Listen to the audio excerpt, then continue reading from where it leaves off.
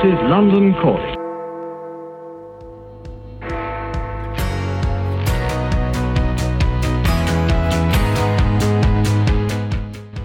You are listening to Thought and Leaders.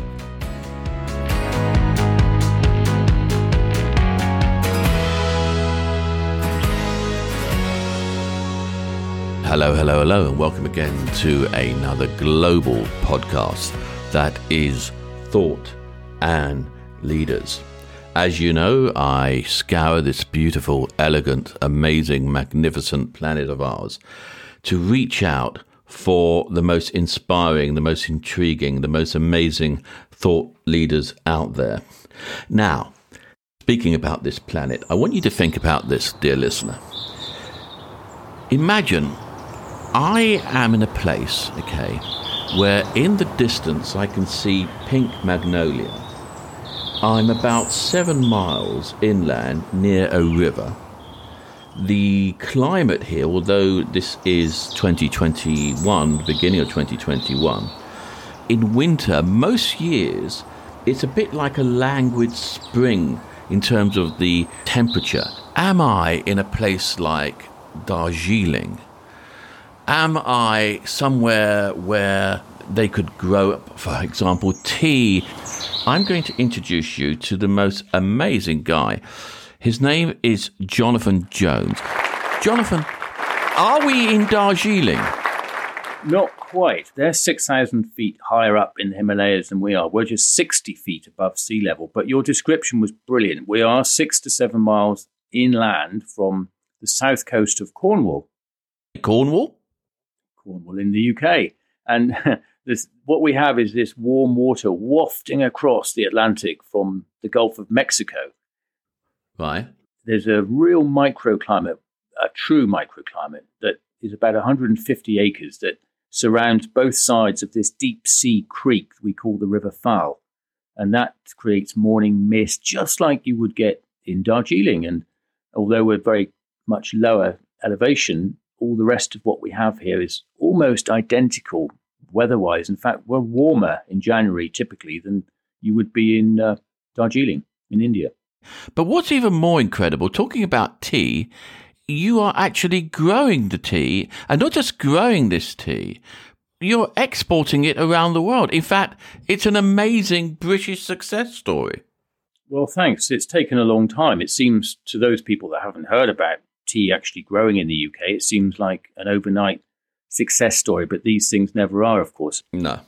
Tea is camellia, and camellia is what we all drink as the great cup of tea, if you like. So this estate has been owned by one family for nearly 700 years, and they grew camellia ornamentally for over 200 years already. So there's a huge history there, but never actually growing the camellia that we drink today.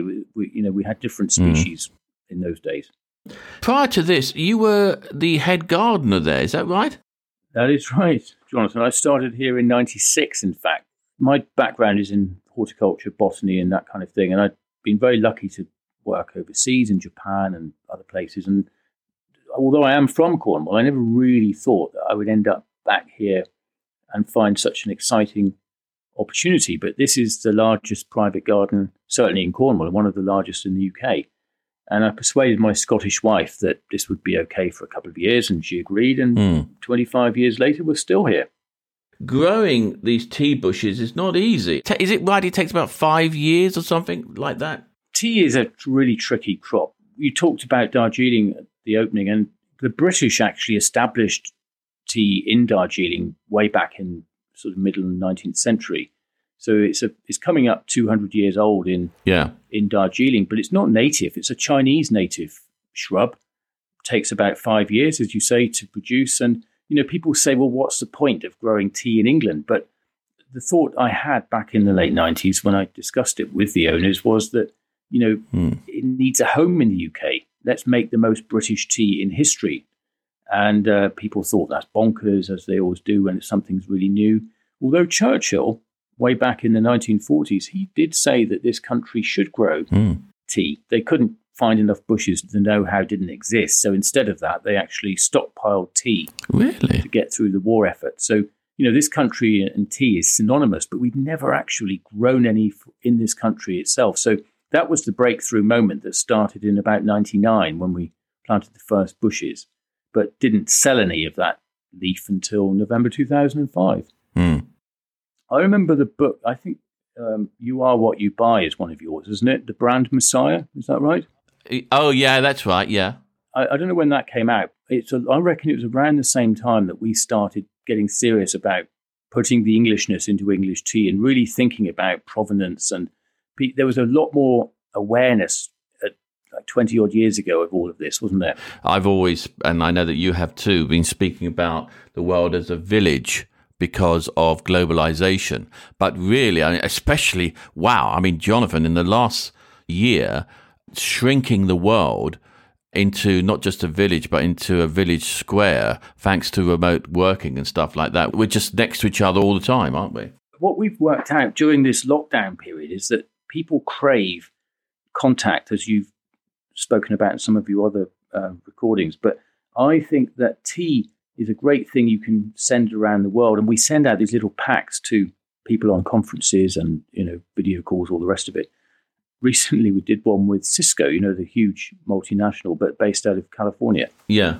We supplied tea to their locations, and then we conducted a short tea tasting during one of their sort of breakout periods, if you like, during this long day of Zooming and videos and all the rest.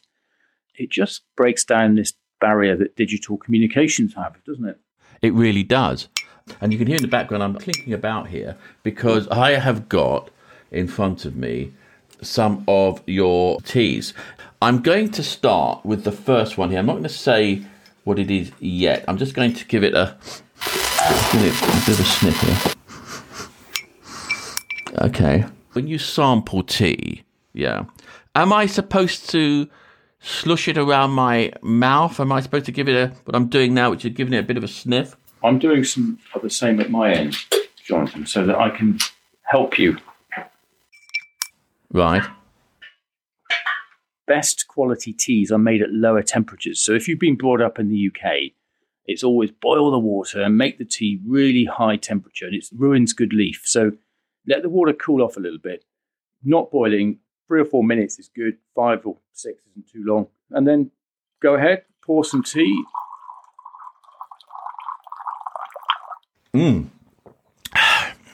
Oh, that's nice.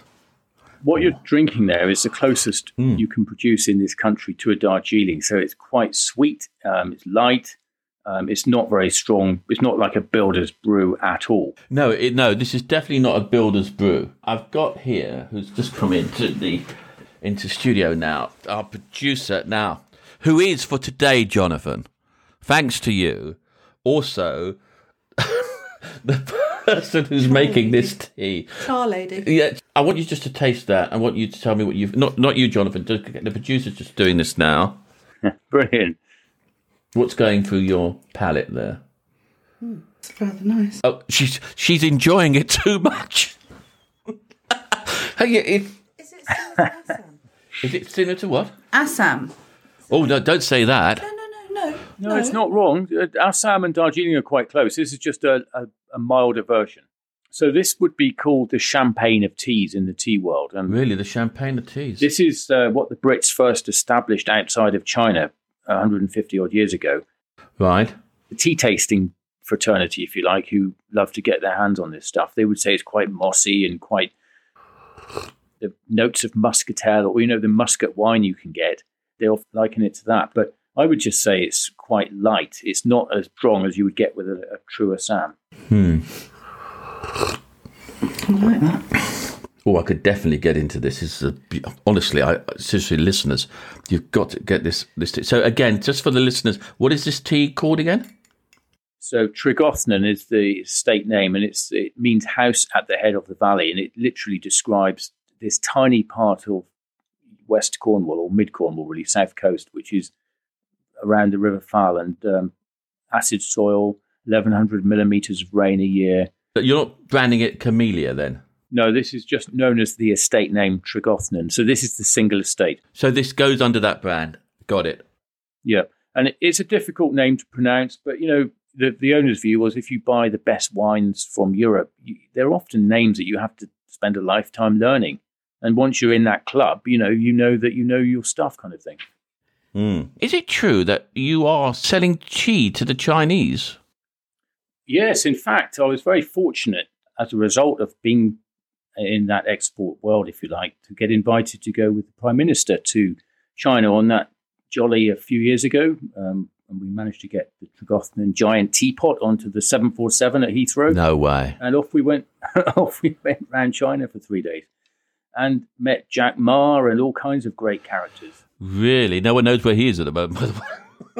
I'm afraid not. I hope he's okay. Seriously, Jonathan, I emailed him the day I'd met him and he responded straight away. What an amazing guy with all that busy life that he has. But tea opens doors. Wherever you go, people love the fact that we've adopted the Chinese national drink and made it our national drink. Amazing. And now really what we're exporting back to China isn't just those leaves. It's not a commodity item, as you often say in your books. It's about the whole experience. Yeah. And, we're capturing something about this country and delivering that in a teacup, hopefully.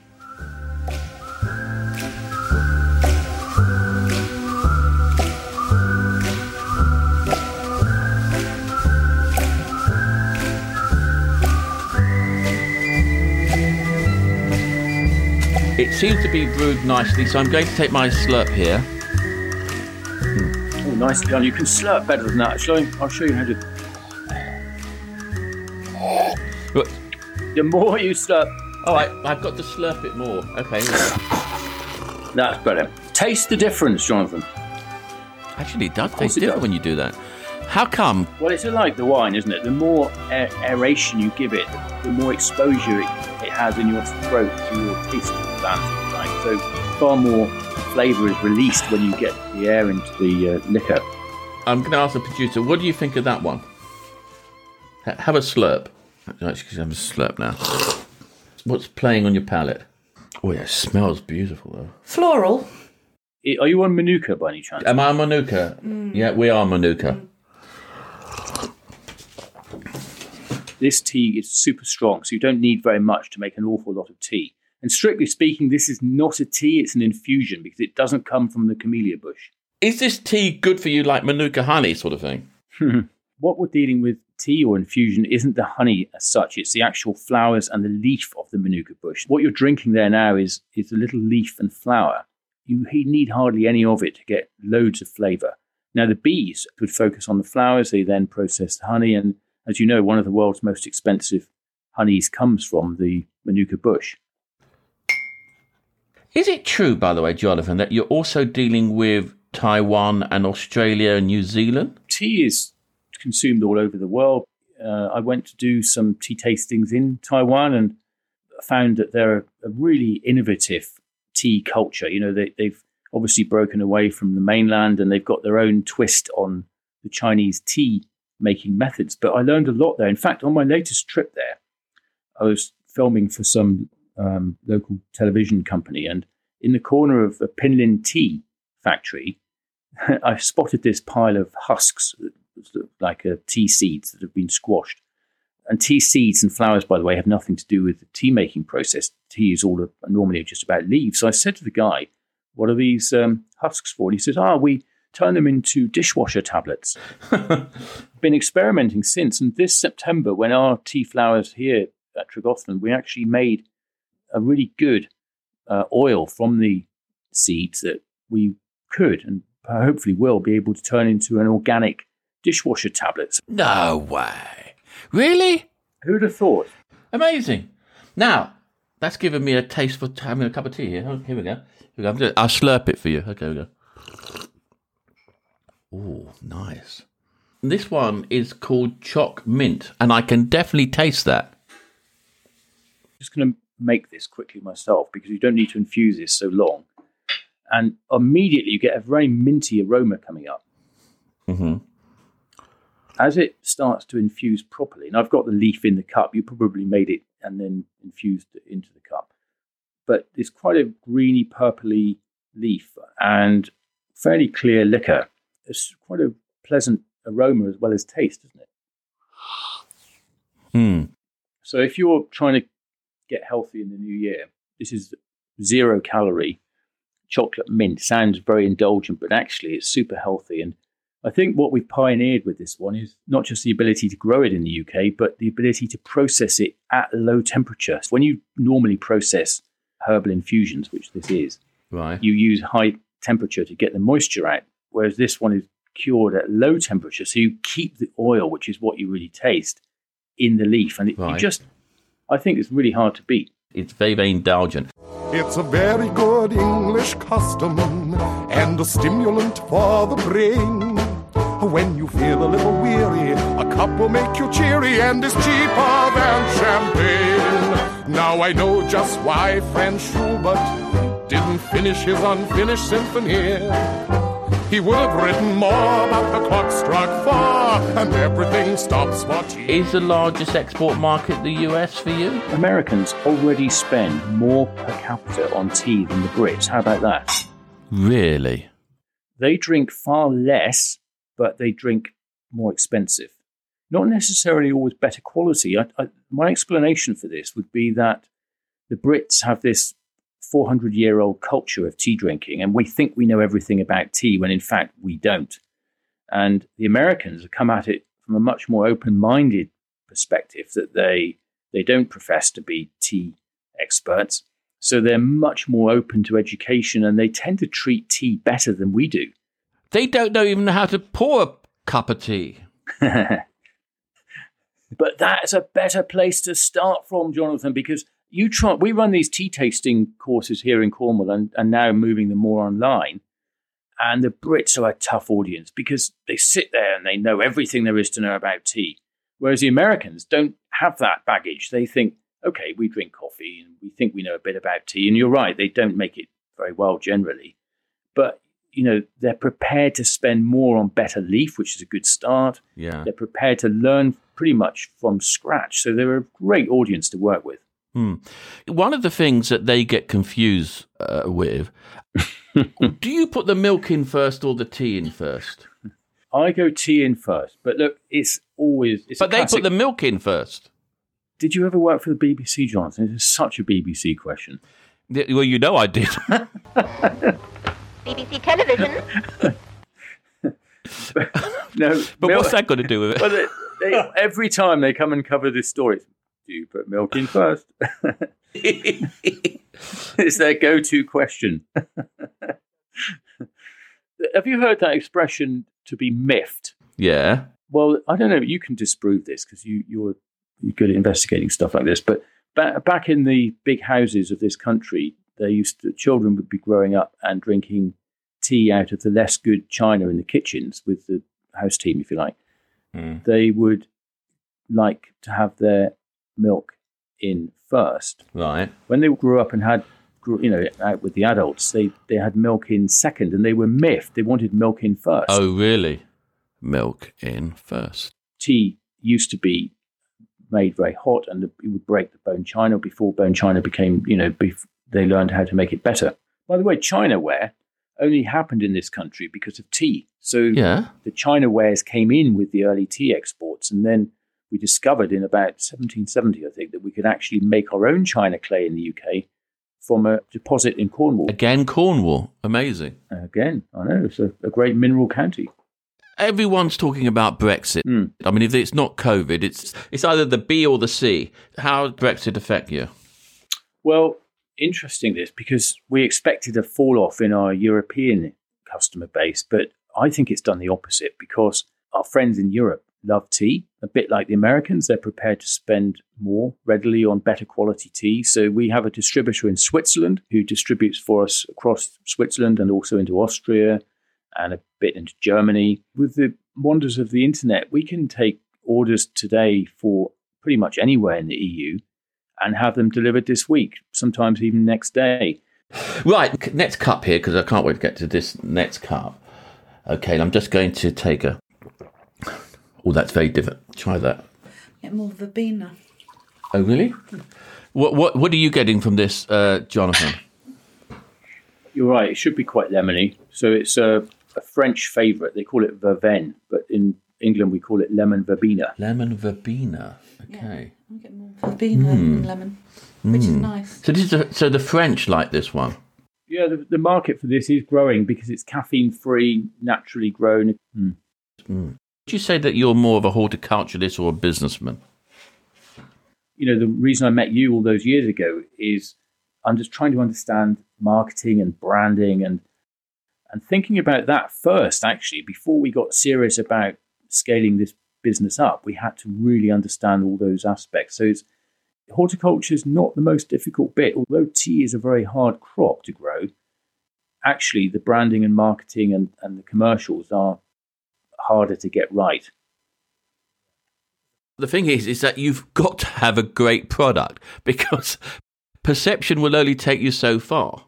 The tea that I'm tasting here is not your average cuppa here. Absolutely, yeah. It's very, very different. The other thing I wanted to ask you, by the way, what about growing coffee? I suppose that's completely crazy. That can't be done here. It can, actually. We have done it just so that we couldn't let someone else be the first to do it. But, who cares though, Jonathan? English people have tea in their veins. They don't really have coffee running around their veins. And yes, you can grow coffee. And there is an argument that the better quality coffee beans and so on grow higher up in the mountains where it's colder, a bit like they do with tea. So there are some parallels. I don't really see a big coffee industry in this country. But I would always start with researching the economics of that industry. And coffee can teach us an awful lot. And if you want to look at an industry or a company in that industry, I would immediately go and look up Plimsoll, because that's how I started researching tea. So tell us about Plimsoll. Plimsoll is this amazing but very simple insight to any company. So if I take you way back to Samuel Plimsoll, of course, he invented the line on the ship. Oh, really? The Plimsoll line, yeah. The Plimsoll line, which is, the thing that really transformed shipping and commerce around the world. And then in over the last 40 years, it's been adopted by businesses through Plimsoll Publishing, taking that same principle and applying it to any company that you may wish to trade with or buy from or whatever. But it was a way for us to quickly work out who in the tea world was actually making money, who wasn't. Sometimes people go into business for different reasons. You can't always assume that they're what people want to grow tea for profit. We do, because the purpose of growing tea in this country at Tregothnan is to help pay for a botanical garden. So it's very important that we got those fundamentals right. And Plimsoll helped us to do that and still does. And, I've worked with them for almost 20 years and found them to be unparalleled. As a British export success story, in fact, Plimsoll Publishing sells insights to companies all over the world. They help companies buy businesses, and they help busy managers to really get a grip of what's happening in their own businesses or in their competitors' businesses without having to trawl through, endless numbers. Going back to the idea of premium products, one of the things that COVID has come up with is that people are looking for authenticity, more so than ever before. These premium teas, people will be looking for stuff like this, something which is genuine rather than mass-produced stuff. I think it's been happening for a long time, and I guess I've learned some of those words from you, like authenticity is such a key thing to this whole project. What we had actually, we already had the botanical garden. You had this over 100 acres of botanical zoo, if you like, waiting to be converted into wonderful products. Most companies get the product first and then have to go off and create that botanical paradise, which is a good thing to do as well. But we were in that very luxurious, privileged position of having the botanical collection to start with. And what we had to do is then go and find that market, which has been the fun job of the last 20 years, really. A nice cup of tea, a nice cup of tea. It picks me up, it calms me down. I don't know where I'd be without my nice cup of tea. My nice cup of tea, mug in hand, I'll handle anything life has in store for me. A nice cup of tea, 2 sugars please. going to have another sip of tea here.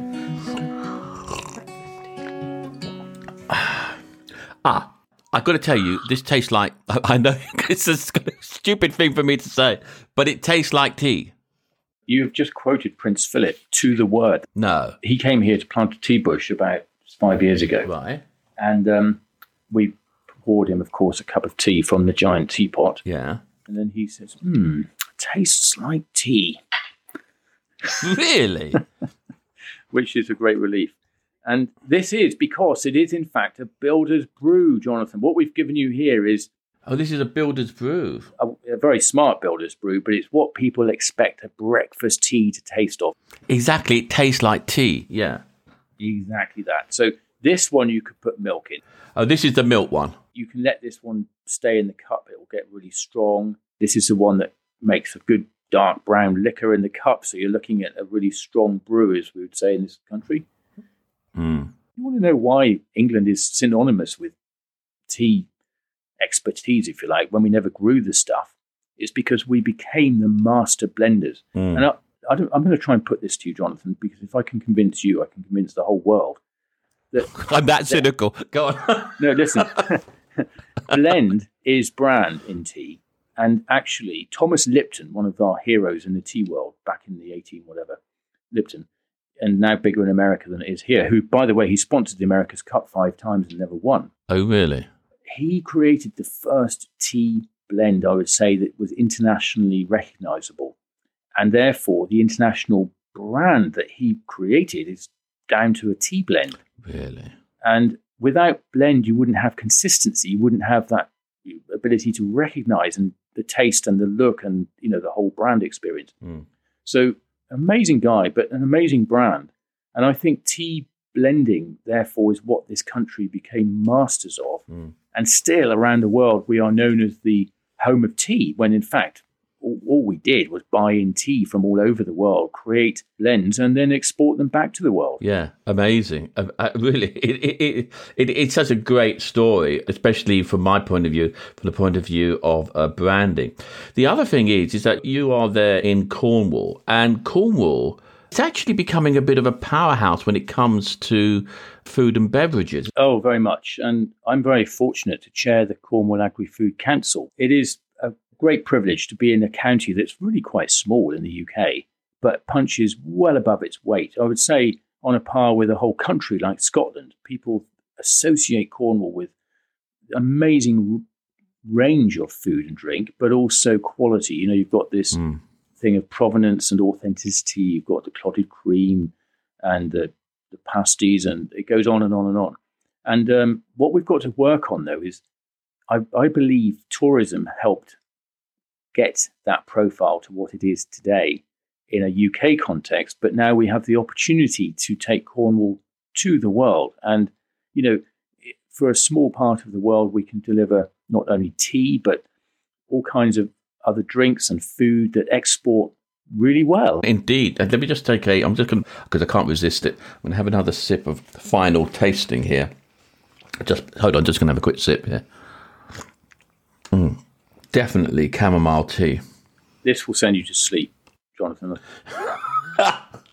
It's very smooth, and I liked it. Very smooth. It's actually very, very delicate. It's not overpowering. It's very subtle. Remember that summery hay-like smell? That's exactly what you get with this.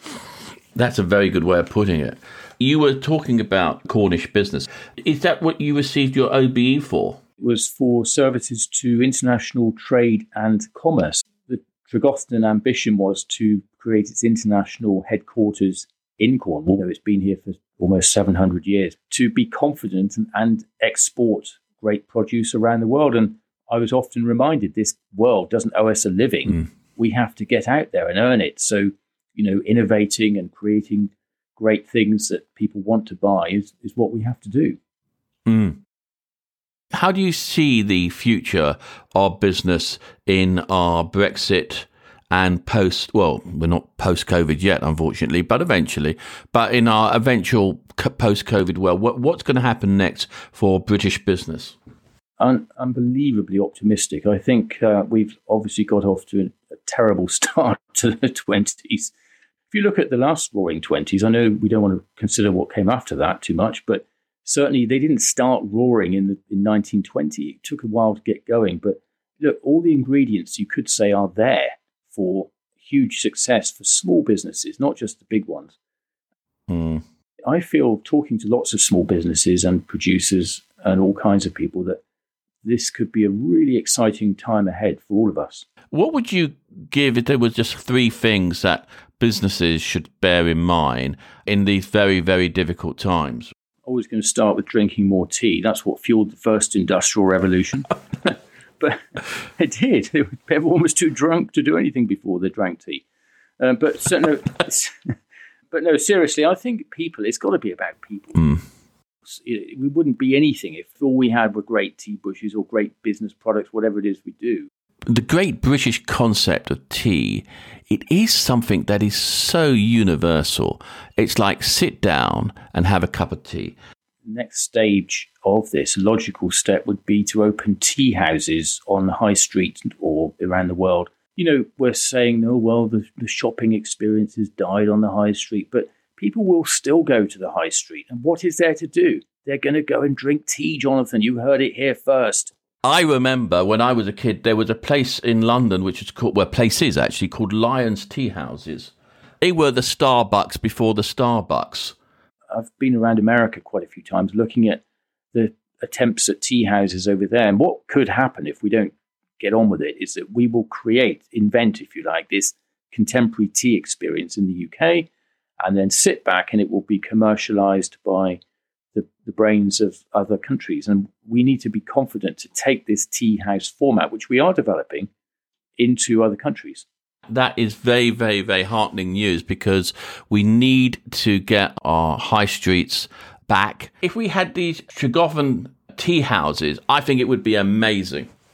Well, we're also talking to collaborators or people who appreciate the things you've just said there. For example, the GREAT campaign, which is one of the more successful initiatives from the British government over the past 10 or so years. Oh, yeah. We're in regular discussion with them about creating exactly that kind of experience. Can you imagine sitting in Tokyo, drinking the most British tea in history, surrounded by a curated collection of the best of British, the Aston Martins and the brilliant Rolls, whatever it is that you think is best. Love it.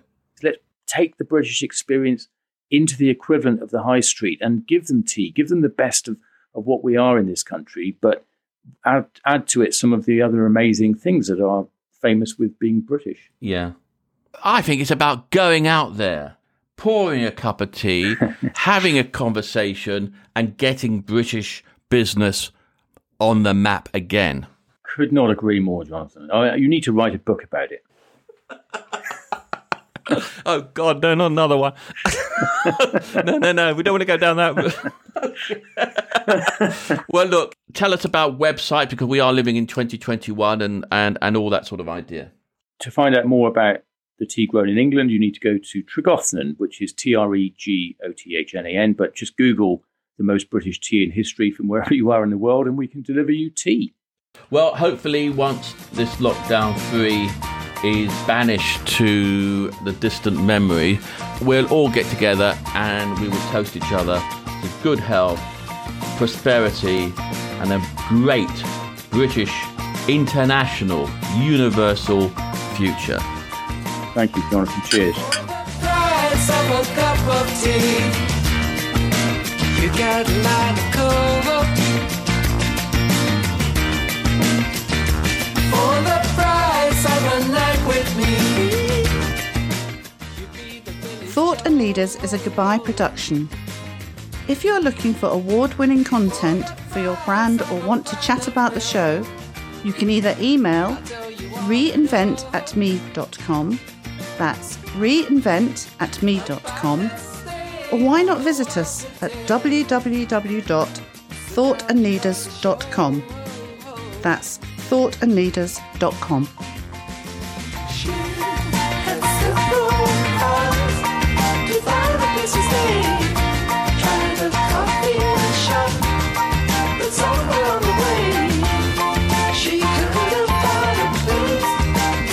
She could go back to couple of blocks. of tea.